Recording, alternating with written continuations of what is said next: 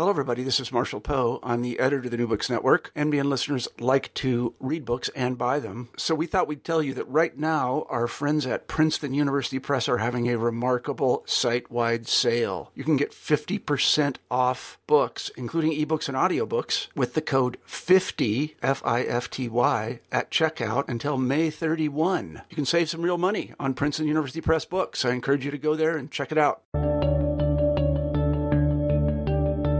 Hi, everybody, and welcome back to New Books in History. I'm Marshall Poe, your host. Each week we pick a new history book that we find particularly interesting, and we interview the author of that book. This week we have Ray Douglas on the show, and we'll be discussing his book, Orderly and Humane, The Expulsion of the Germans After the Second World War. This is an absolutely terrific book on a neglected topic. As I told Ray in the pre-interview, I had heard of the expulsion. Of course, I knew that it had occurred. I did not know the magnitude of it. I did not know, well, we'll talk about this in the course of the interview. I did not know that it had been planned long before the war was won. That was truly surprising to me, and it was surprising to everyone, all my historian colleagues who I have told about this. This is, if there is news in history, this was news to me, and it really casts the Allies in a different light, one that I didn't understand, especially for Americans who think of it as the good war. The good war involved a certain amount of, I would call it ethnic cleansing. I don't know what else to call it. Sorry, Ray. But we'll let you weigh in on that. Maybe you could begin the interview by telling us a little bit about yourself. Sure, delighted and very good to be with you.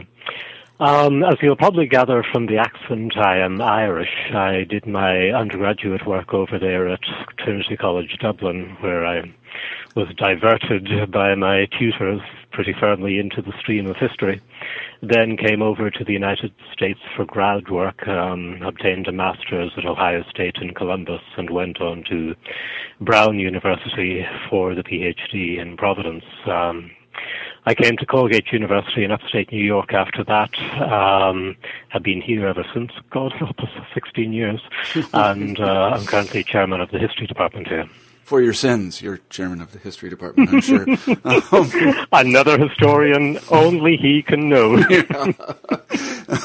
Hard duty, as they say in the service. I spend all my day drowning my colleagues' kittens for them, Yeah, no, exactly. So could you explain how you came to write this book? And I'm particularly interested in this question because I won't say this is a forbidden topic, but it's a very difficult topic for almost everyone concerned. I think it is an extremely difficult and sensitive topic, and some of my German friends in the profession have said to me that really only an outsider, a foreigner, would be able to write a book like this, or at least able to get it into print.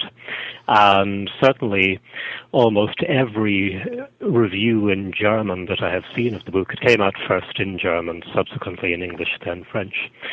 Just about every review referred to my nationality, and this is clearly a big deal for them. The notion that somebody coming from a neutral country in the Second World War, one of the 5 European countries that didn't participate in either side, would be able to address this topic with a reasonably dispassionate eye. Well, as to why I came to write this book, it's one of those things that I tried very hard not to write for a very long time.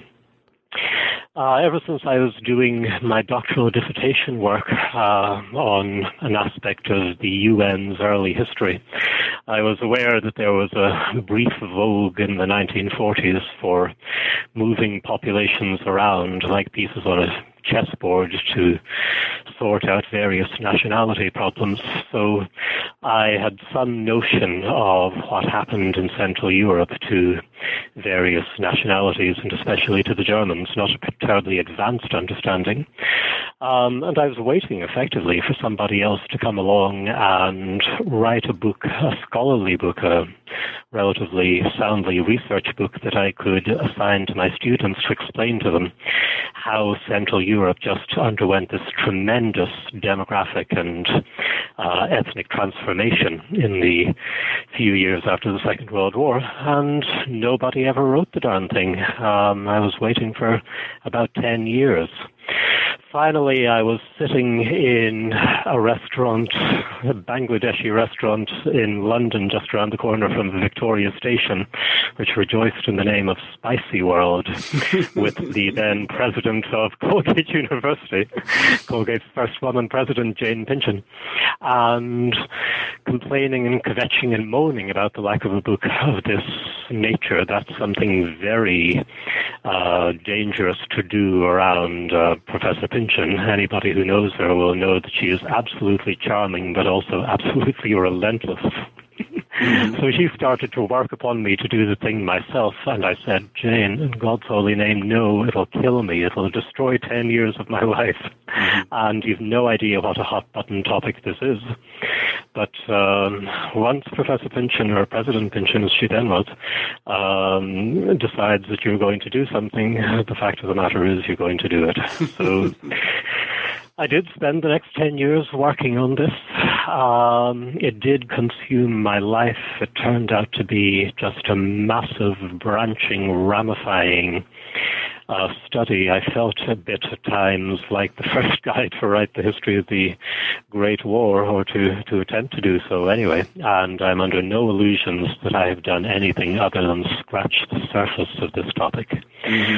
I have a decade's worth of work behind me in various archives all across Europe and North America, and I dare say in that time I have looked at perhaps 1% of the directly relevant archival documents that I know to exist. And God alone knows what I don't know to exist, but it's just a massive, massive topic. The harvest is plentiful, the laborers extremely few. There's enough scope here for 100 doctoral dissertations. No, I imagine that's true. Occasionally when I talk to historians of the Eastern Front in World War II, they will mention that there are entire battles that you've never heard of, that have never been written about. Very large battles by American standards. Just very, very large. Absolutely. Yeah. So let's talk about the enormity of the event, because I think most people don't know. Let me begin by asking this. Where were the Germans? There's this distinction between the Reich Germans and the Volksdeutsche, that is the ethnic Germans. And what does that distinction mean? Well, the question of who is a German is one of these vexed issues. Basically, in Germany proper, let us say Germany up to its pre-Second World War frontiers, or at any rate its 1937 frontiers before Hitler started expanding in all directions, you have obviously the Germans living in the Old Reich. But over the centuries, all manner of German-speaking colonies, or little islands of German settlement, some of them not so small, were seeded throughout Central Europe. And the most surprising places, there were about 600,000 German speakers, for example, living in Yugoslavia, or the country that became Yugoslavia in 1918, most of them in what's nowadays Serbia. You had about 3 million, or rather more than 3 million German speakers living in the state of Czechoslovakia that was created in 1918. I mean, strictly speaking, Czechoslovakia should have been called Czecho-Germano-Slovakia, because the Germans were the second largest ethnicity in that country. It was Czechs first, Germans second, Slovaks third. In Poland, you had the guts of 1 million German speakers who were left on the wrong side of the border when that was drawn after the Treaty of Versailles. There were Germans in Romania, close to 500,000 of them. There was even a pretty large German colony, the so-called Volga Germans, in the Soviet Union, way over inside European Russia, who had been there for nearly 300 years. Some of these German settlements were up to 1,000 years old. And that's not surprising in the context of Central Europe. Until the Second World War, this was the most ethnically heterogeneous part of the European continent. Everybody was mixed up with everybody. Everybody was intermarrying with everybody. 3 or 4 native languages, quote unquote, might be spoken around the kitchen table at home. You had a whole bunch of people the so-called amphibians, who didn't really know what their primary nationality was and didn't particularly care either. Mm-hmm. And how assimilated, this is sort of a silly question because I know the answer is that they were to various degrees assimilated. How assimilated were these Germans in these various places? Well, you've given the answer yourself. I answered the question for you, yes. Absolutely. It varies hugely. Sometimes you have people who are in mixed marriages and they go back and forth with 2 or 3 different languages. They might be German for the purpose of going to clubs or supporting a sports team, but they might be Czech when it comes to filling out their tax returns, or they might be, any number of other things. Lots of them definitely looked towards the ethnic homeland. That is to say, they consider themselves more German than anything else. A lot of them, like most of the Sudeten Germans in Czechoslovakia, probably regarded themselves as more Austrian than German, because up until 1918 they would have been citizens or subjects of the Austro-Hungarian Empire. So it's really impossible to generalize. They're just all over the farm in terms of their primary identification, if indeed they had a primary identification at all. Mm-hmm. I see. So one of Hitler's projects was to gather all these people, either by taking the countries in which they lived or bringing them to places where he thought they should be put. And this is an important moment in the book because they did a kind of census of them. They made a sort of list. Can you talk a little bit about that? Indeed. I mean, the pretext for starting the Second World War was Hitler's complaint that there were these German speakers stranded outside the borders of the Reich, specifically in September 1939 in Poland, in the Polish corridor and Danzig, and he wanted the boundaries of Germany to expand to take in these lost ethnic brothers and sisters. In his case, that was simply pretextual. He had much larger ambitions with starting the war. But once the war was underway, obviously the borders did expand to include these people. And the Germans then had the tricky task of deciding who was a German and who wasn't. The Nazis took over a large chunk of pre-war Poland and incorporated that territory into the Reich. They called them the Incorporated Eastern Territories.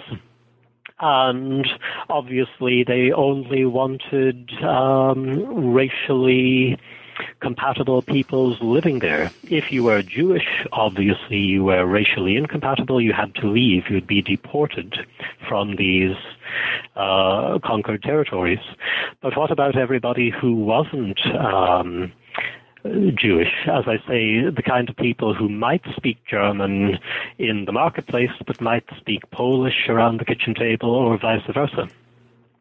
So in these incorporated territories, there were a couple of ways in which you could go about deciding who is a German and would be allowed to stay and who wasn't and would be allowed to leave.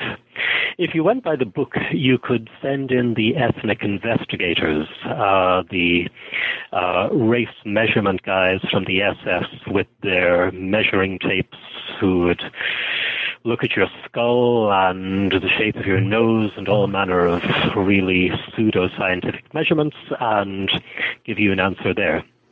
Mostly that didn't happen because it took way too long and there wasn't the manpower to inquire.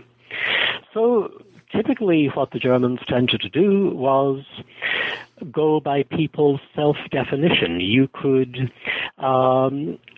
sign up in a thing called the Deutsches Volksliste, the German ethnic list.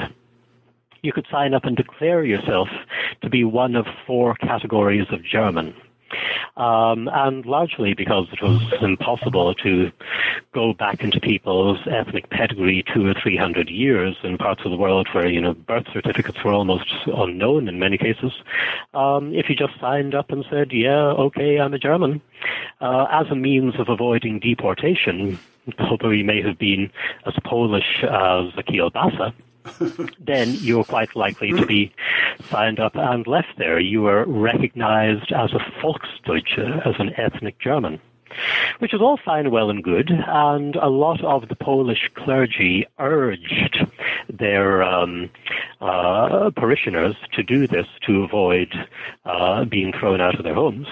But then, of course, when the war is over and the Poles have retaken over this area, then the question, exactly the same question, reasserts itself.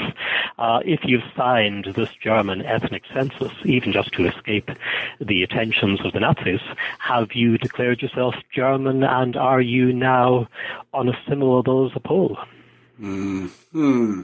So one of the things you point out in the book that I thought was really fascinating, this is something I did know a little bit about, is that during the attempt to remake the ethnic character of the Eastern Territories, as the Germans might have called them, the Germans made a kind of mess of it. They found it was extraordinarily difficult to move large numbers of people, at least successfully.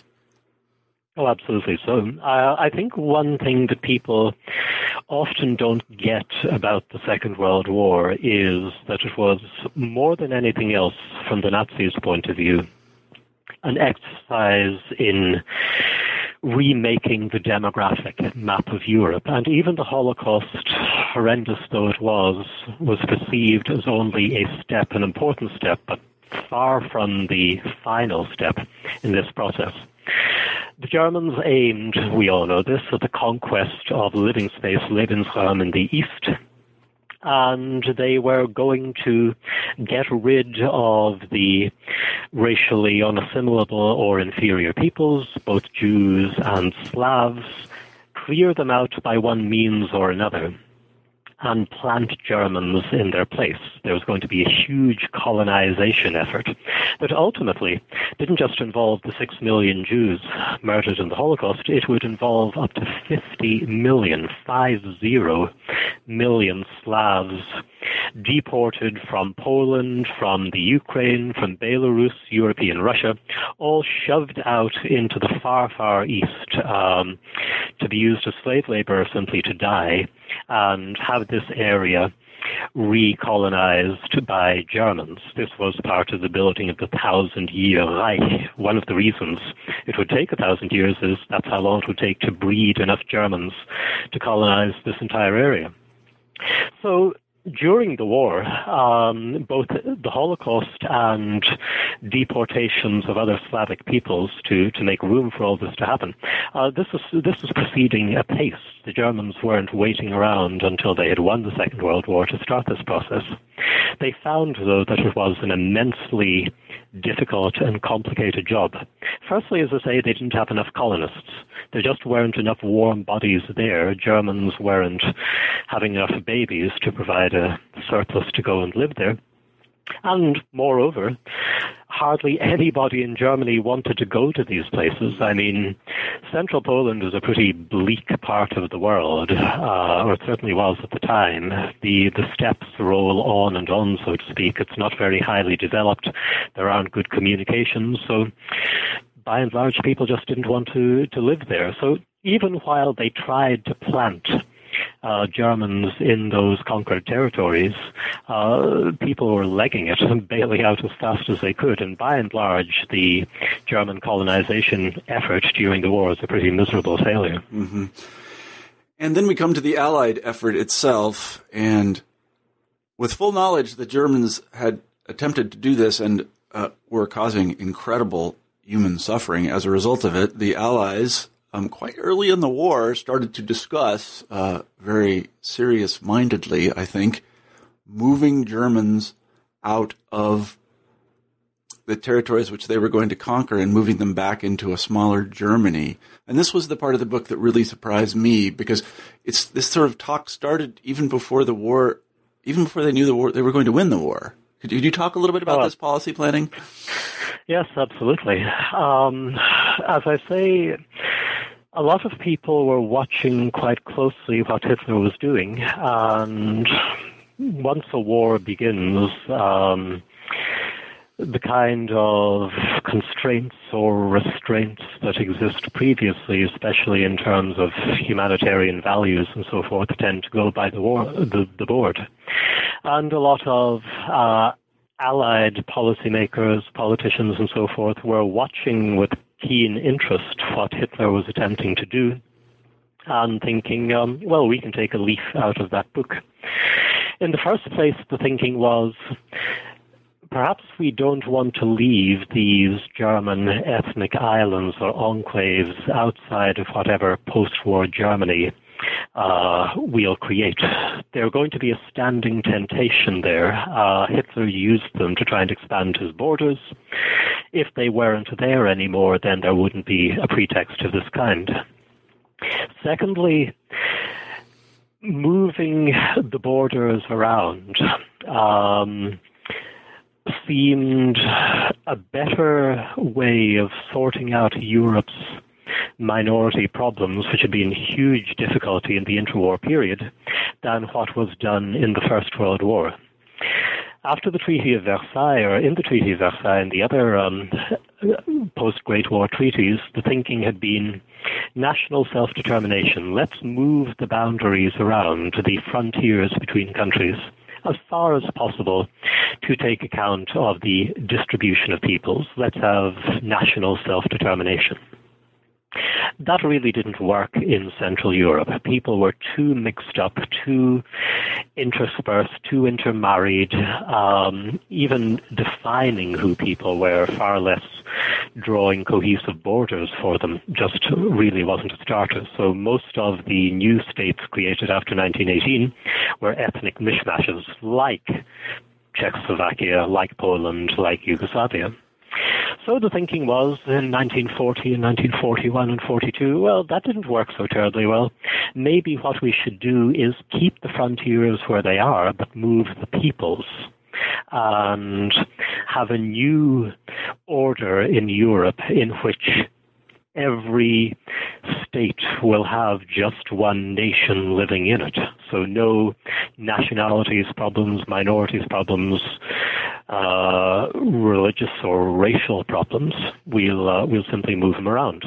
And if the Germans get it in the neck, well, they can't exactly complain about that, can they? After all, they started it. This was very much the thinking. Mm-hmm. And was there? I was going to say, was there broad consensus on this? Well, I suppose on the part of those who were making the decisions, probably yes. On the part of public opinion, less so as time went on. But I'll get to that in just a moment. Okay, sorry, I interrupted you. No, not at all. The tricky bit was the numbers involved, because the numbers just got completely out of hand. Okay, so we're going to get rid of the German minority in Poland, 800,000. Well, it's a large number, but it's fairly doable.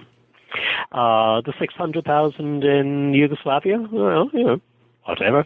The 3.1 million in Czechoslovakia.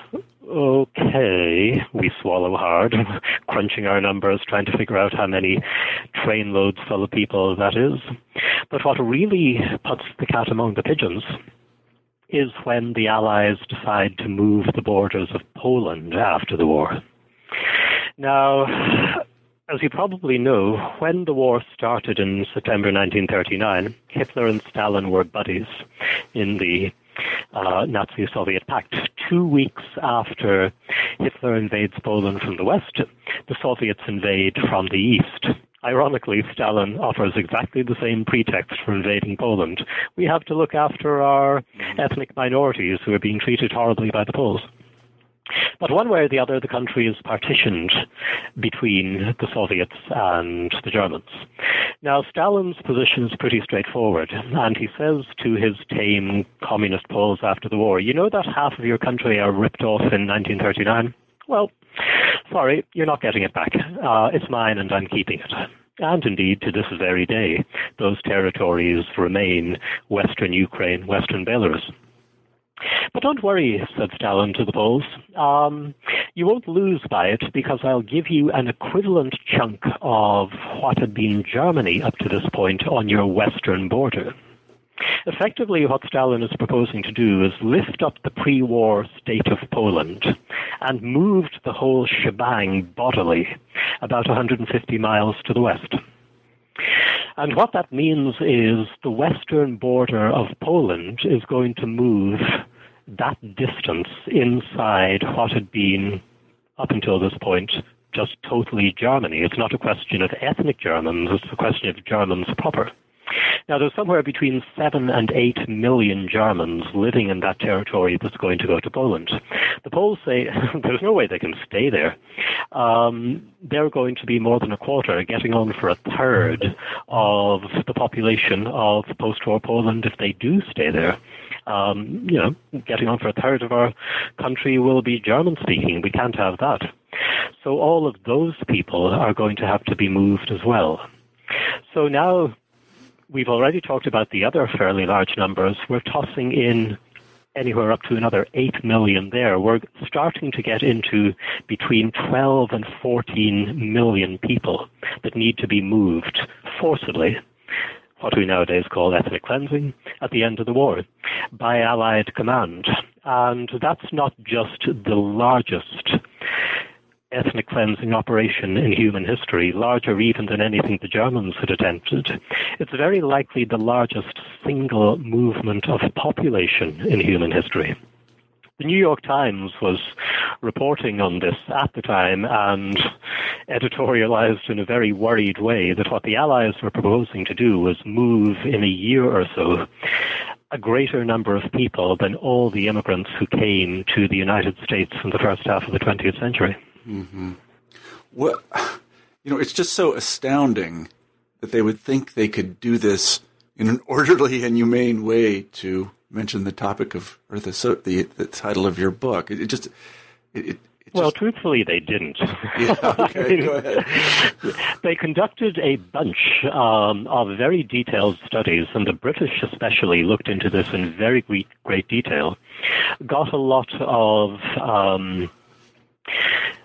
experts in doing this kind of thing, although there really weren't too many good historical precedents, and had them crunch the numbers and figure out how can this be done in a reasonable way.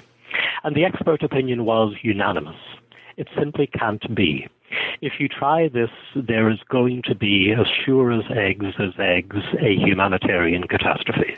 There's just no other way of doing it. It will either take decades if you try and do it in a humane fashion, and the experts say that simply won't work because it will cost too much, people's memory of the war will fade, international organizations will start raising protests, the Red Cross will kick up stink. It simply can't be done if you're going to spin it out. It will have to be done in a tearing hurry. You'll have to seize the moment. And if you do that, then there are going to be dire humanitarian consequences. There's going to be dire economic consequences. A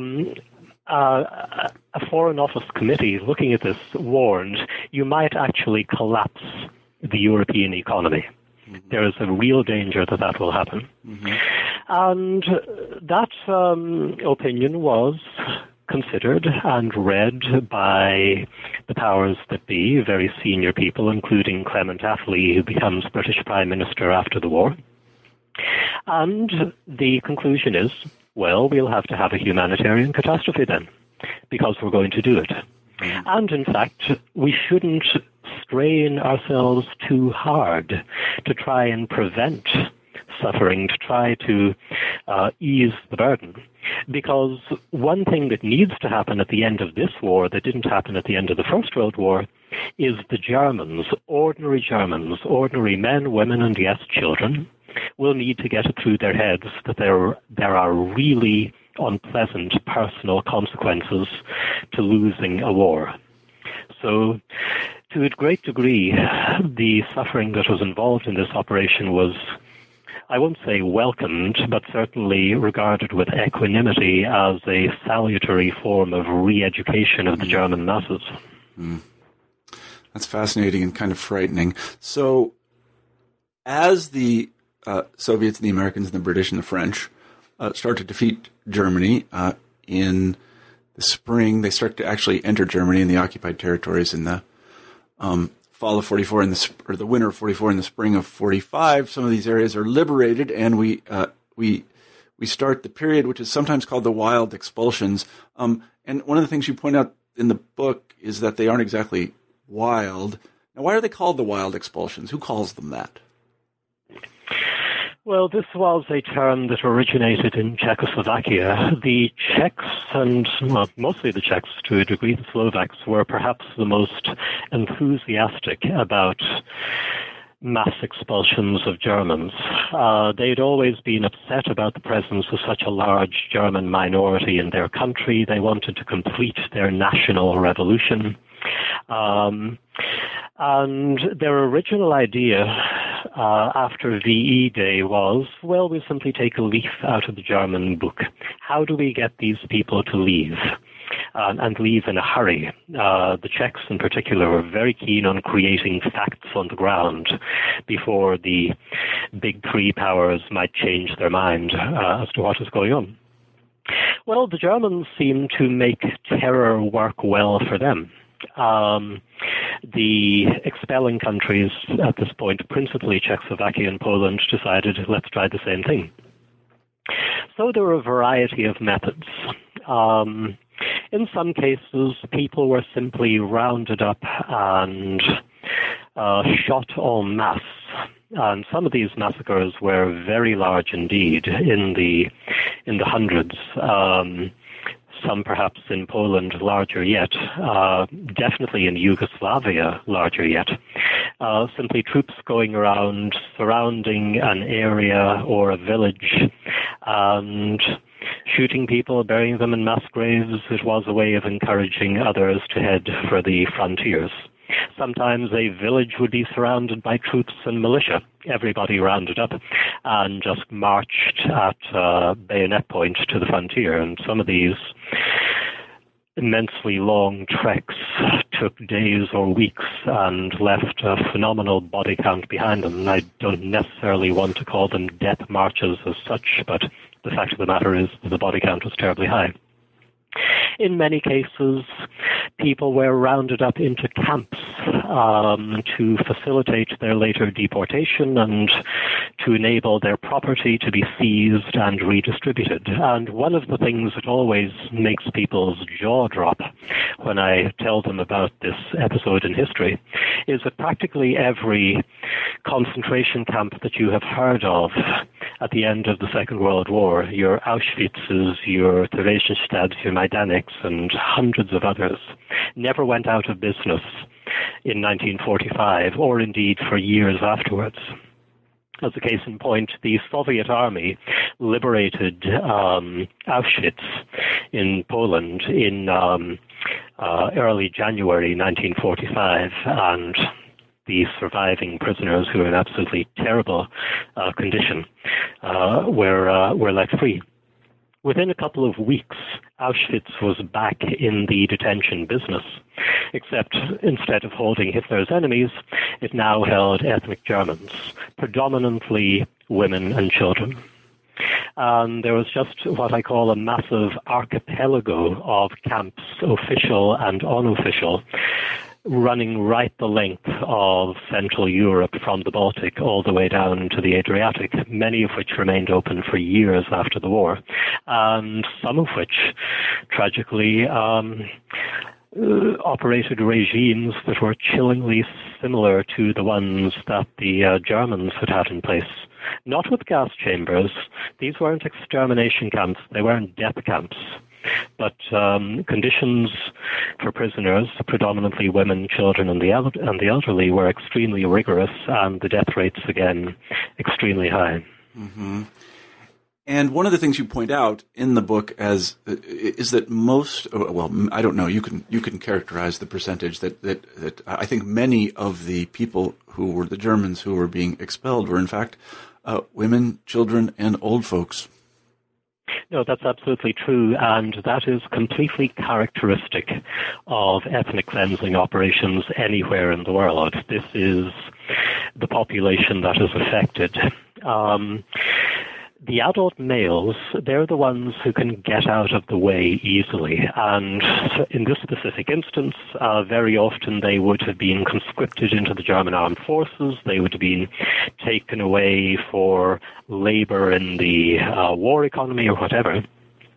The people who are left, the people who wind up in the crosshairs, are the static parts of the population rather than the mobile ones, the people who have no choice but to stay home, and those are the women, the kids, and the elderly. So in terms of who is affected by this massive deportation program, getting on for 9/10 were in those three categories: women, children under the age of 16, elderly over the age of 60. Somewhere in the ballpark of between 8 to 10% were adult males. Mm-hmm, mm-hmm. Tell us how, when, and why the period of wild expulsions ends, and what follows it. Well, the expelling countries discovered the hard way, as indeed Hitler had, that terror is not in fact a particularly effective means of getting large numbers of people to go to the border. And it all takes too long.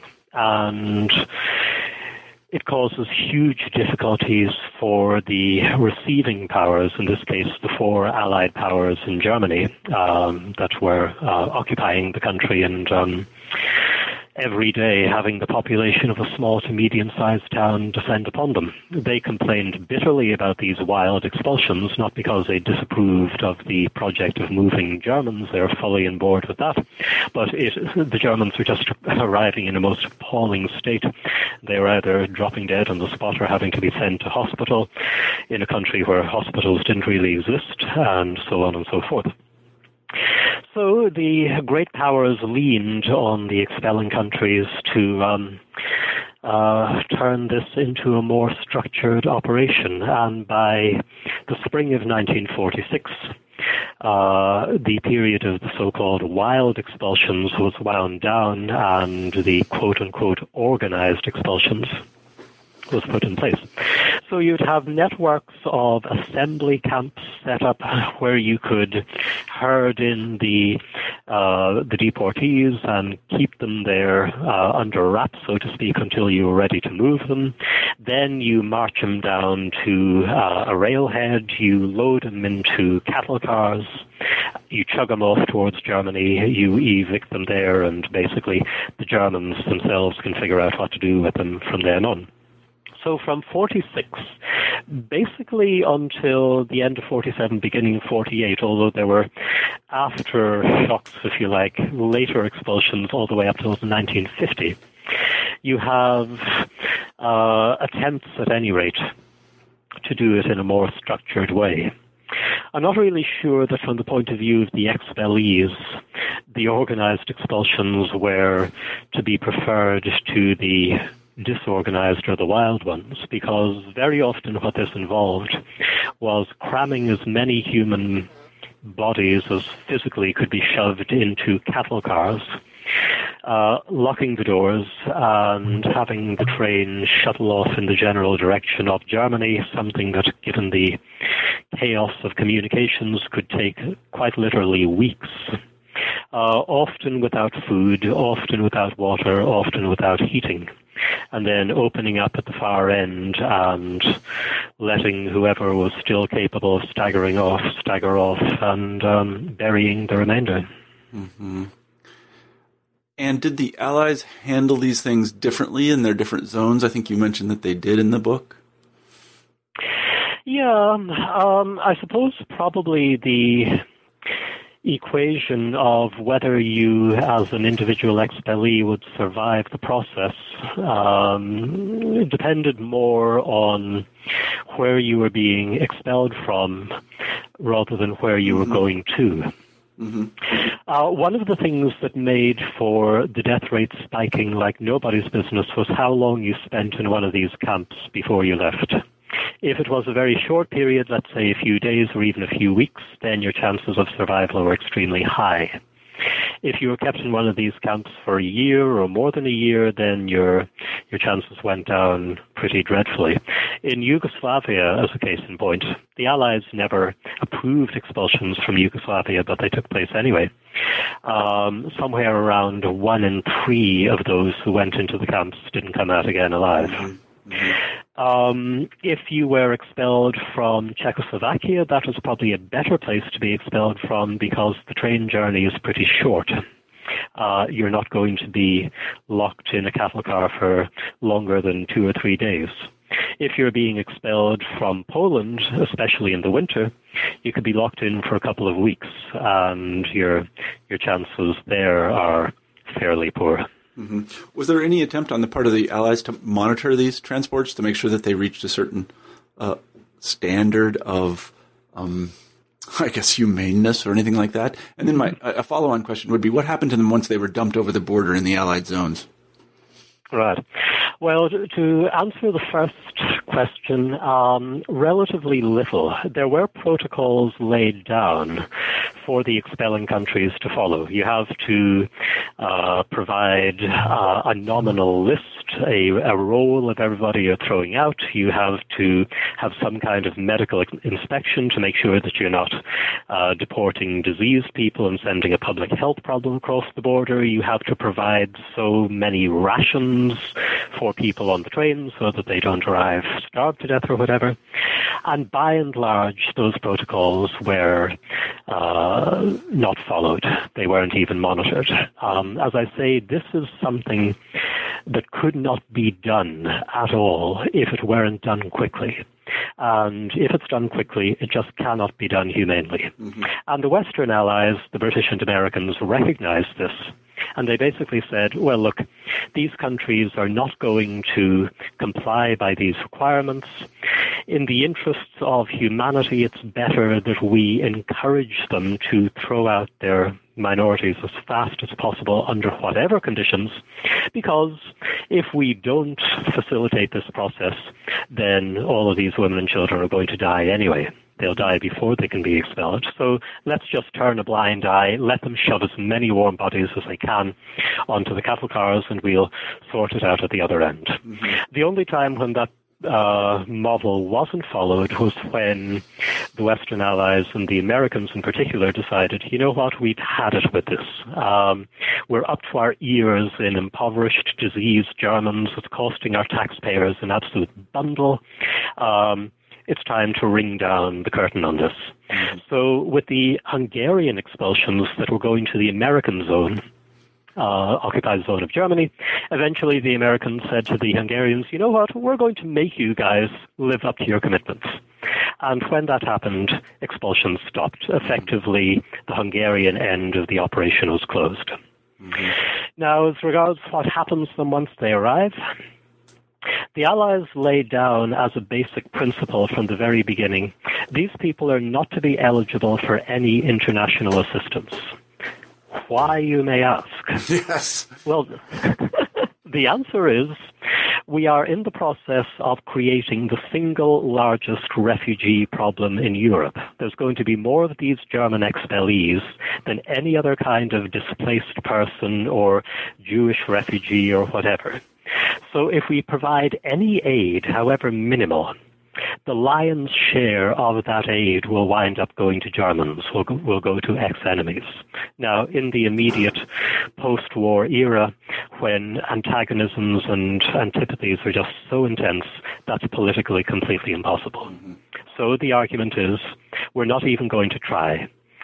The German expellees will be dumped in Germany. Let the local Germans solve that problem. The Soviets, the British, the French, the United States all adopted the same slogan, make the Germans do it. Mm-hmm. And did the Germans do it? I mean, did they do it successfully? Did they keep people from starving? And they did it about as well, I suppose, as in the circumstances could be done, which meant not terribly well, but Lord, they gave it the old college try. Mm-hmm, mm-hmm. I mean, you had a situation. Go ahead. I was going to say, let me ask a question, because we're kind of running out of time, and I have a lot of questions. Let me ask a question about resistance and opposition of various sorts. One of the things you point out in the book, well, I'll let you say it, how did the Germans respond to being expelled? This is sort of surprising. It truly is, with astonishing passivity. Everybody thought that there would be stay-back units after Germany was defeated, that there'd be a guerrilla warfare effort, the so-called werewolves running around sniping at the Allies and so on and so forth. It just didn't happen. It didn't happen anywhere, and a lot of records testify to this uncanny passivity on the part of the Germans. It's very difficult to explain why there was so little resistance. I mean, basically none at all. And the only speculation that I can come up with is that after 12 years of totalitarian rule, the Germans' ability to organize and to resist or to make nuisance of themselves, that had basically been sort of slapped out of them, so to speak. Mm-hmm. Well, let's turn to the other side, that is on the side of the expellers. What did the great and good, and I suppose journalists and people that were interested in human rights, what did they say about these expulsions? Well, it's certainly not the case that, it's just sort of bedwetting enuretic historians coming along 70 years later and saying, oh, isn't this awful? Not the case at all. There were some very outspoken people looking at this. In many cases, people who had been working in Nazi concentration camps, liberated concentration camps like Belsen. So they certainly weren't Philo-Germanic, who looked at what was happening and certainly the dreadful state in which expellees were arriving in Germany and saying, this isn't what we fought the war for. This isn't why I signed up. We fought the war not to continue hostilities against women and children. We didn't bargain for this. So you had people like George Orwell, as a case in point, writing very publicly and very explicitly. Orwell describing this operation as what he called a quote-unquote enormous crime. He reassured himself that the Allies surely wouldn't actually carry this process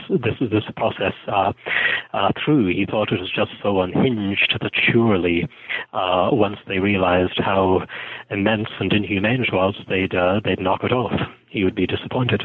Mm-hmm. Bertrand Russell, the philosopher, wrote to the Times to point out that at the very moment that the Allies were carrying out these mass deportations, they were simultaneously trying the surviving leaders of Nazi Germany for carrying out mass deportations of civilians during the war, something that at Nuremberg was described as a crime against humanity.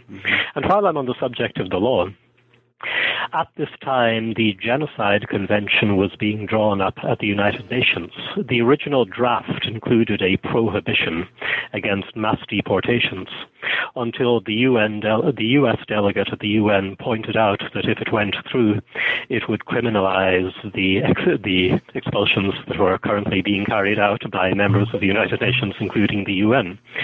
So by a majority vote, that provision was removed from the eventual Genocide Convention. Mm-hmm. So, as I say, we are running out of time, but there are a couple more questions by way of conclusion I want to ask. First of all, just in terms of the demographics, how many Germans were moved? Do we know how many Germans were moved? Anywhere between 12 and 14 million either were physically removed by the expelling countries and the Allies, or if they had fled the Red Army sweeping across Eastern Europe in the late part of 44, the early part of 45, were prevented permanently from returning to their homes. Mm-hmm. So, as I say, very possibly the largest single movement of population in human history, even more than the displacements caused by the partition of India in 1947. Mm-hmm. And again, a difficult figure to reckon. How many of them died as a result of the expulsions of unnatural causes? Let's put it that way. Right. Well, the numbers are all over the farm here, mainly because we've difficulty in agreeing what's an expulsion-related death. If you die in the camps, yes. If you die in the massacre, yes. If you die of starvation or exposure or other maltreatment while you're in transit, then yes. But let's say you're deposited in Germany, there's nowhere for you to live, you're sleeping in ditches, you're sleeping in fields, you don't have food, you're sick, you die of hypothermia. Is that an expulsion-related death? There are disputes. But the lowest credible estimate that gets bandied about, the low end of the spectrum, is about 500,000 dead. At the upper end, maybe 1.5 million, and where you fall between those two ends is largely a question of definition. Mm-hmm. But bearing in mind that those who died were like the expellee population in general, women, children, the elderly, this is certainly one of the most significant mass abuses of human rights in modern times. Mm-hmm. Mm-hmm.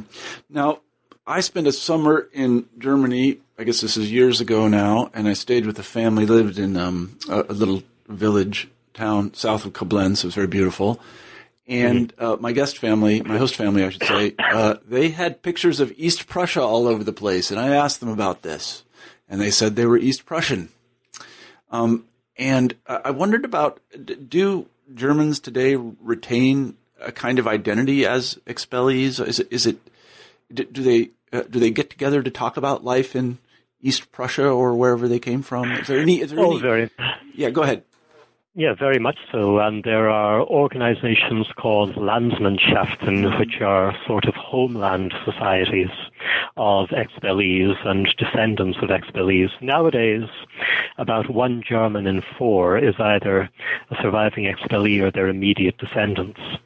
And yes, although they have accommodated themselves to the fact that they've lost their homelands, they're never going back.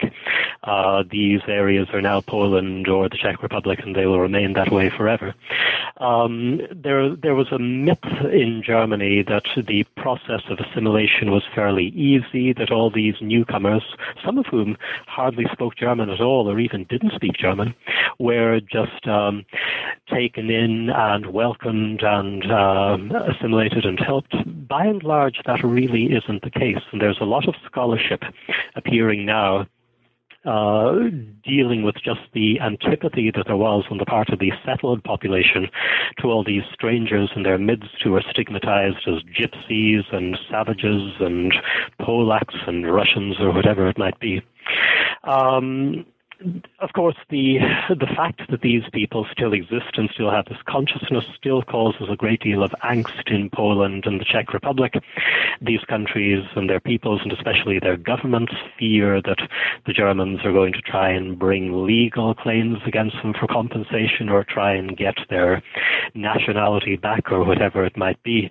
And this is probably the leading cause of tension between Germany and her immediate neighbors to the south and east, even to the present day. Mm-hmm.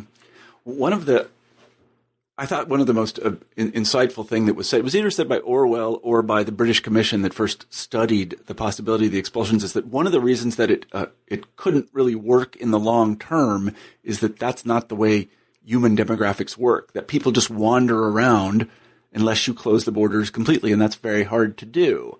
It seems to me that's correct, and I'm wondering about Germans who are returning. I don't know if returning is the right word, but are there Germans who live in Poland and Czechoslovakia or Slovakia and Serbia? I mean, are they going back in any way? A lot of them go back as tourists, and there are travel agencies in Germany that specialize in arranging a trip for you back to wherever you were kicked out of in 46 or whatever, and they'll even arrange a meeting with whoever's living in your house now, so that you can have tea with them and see what the old place was like. And a lot of people who have gone on these trips have found them quite cathartic and enables them to get closure. Sometimes people become pen pals with the family that's now living where they are. I think it's quite surprising just how well it turned out against all the odds in the German case specifically. Because if you think about it, if you want a recipe for a Third World War, driving out millions and millions of people, dumping them in a country that has no housing for them, nowhere for them to live, no jobs for them, stigmatizing them and saying, basically, get on with your life. If you wanted a situation to turn things absolutely upside down, you couldn't have done better than what the Allies did in 45, 46, 47, and the blood chills at the sheer recklessness of this project. Mm-hmm. Against the odds, it came good, and the reason it came good was, of course, the German economic miracle. Mm-hmm. The economy took off like a rocket. All these expellees rapidly found jobs. In fact, there's a huge labor shortage in post-war Germany, and it all came out right. Mm-hmm. But the terrible thing about economic miracles is, as their name implies, you can't depend on one coming down the pike just when you need one. Usually, this is not what happens when you engage in mass expulsions. Usually, you have people in refugee camps for decades afterwards. Usually, they're impoverished. Usually, they're extremely angry. Mm-hmm. And, you just have to look at the Middle East to see how that story normally ends. Yeah, that's right. Let me ask this, and then I'll ask our traditional final question. How was the book received in Germany? Astonishingly well across the political spectrum. I thought the response would be more polarized than it was. It's been a very hot-button topic, and politically people have not wanted to go near that third rail, so to speak. One of the reasons that a lot of these questions was left for other unwashed Irishmen to come along and write about. But I was really gratified to see that the reviewers, and I've probably seen 60 or 70 reviews now since it came out. Yeah. Well, it became a bestseller very quickly. It's into its third edition now after less than a year in print. Mm-hmm. But by and large, people understood what the book was about, that it wasn't intended to be a vindication of the Germans. It wasn't intended to be any kind of relativization of the appalling crimes of the Nazis, which stand absolutely unique in the annals of villainy. It was intended to be a sober, scholarly reconstruction of what actually happened, and I'm delighted to say that both of these scholarly and popular reaction has recognized that for what it was. Well, that's terrific. Congratulations. I should also say that I believe you're absolutely right, that this is a book that launched 1,000 dissertations. There are some striking lines in it that just beg to be followed up. I remember one in particular, tell me if I'm wrong, but in a single sentence in the book, you say the Soviet authorities took 1,000 German boys and nothing further was heard from them. Just like that. Just like that. Yeah. There are all these human tragedies. You follow these stories of desperate families and desperate circumstances. Very often, sadly, children, and the file just ends, and you've no idea how it came out. Well, I hope that historians out there, or would-be historians, read this book and think about all of the topics which you have uncovered and opened for further research. So anyway, Ray, thank you so much for being on the show. I really appreciate it. It's a great book. Let me rush to our traditional final question on New Books in History, and that is, what are you working on now? What is your next project? Well, the more I worked on this project, the more it became clear to me that 1945 wasn't the watershed in European history that we once thought it was, that the after effects of the Second World War rumble on to our own times, and that nearly 70 years later, so many unanswered questions and so many unresolved conflicts still remain, many of which we don't even recognize or pay any attention to. So my next big book, if you like, is a study of some of these questions that come out of the Second World War that 70 years later we still haven't got a handle on or got our heads around. So the working title for this study is Unfinished Business. Mm-hmm. Well, I hope that we are able to talk to you before 10 years is up. All right. We've been talking with Ray Douglas about his book, Orderly and Humane, The Expulsion of the Germans After the Second World War. I'm Marshall Poe, the host of New Books in History. Thanks for listening in, and have a great week.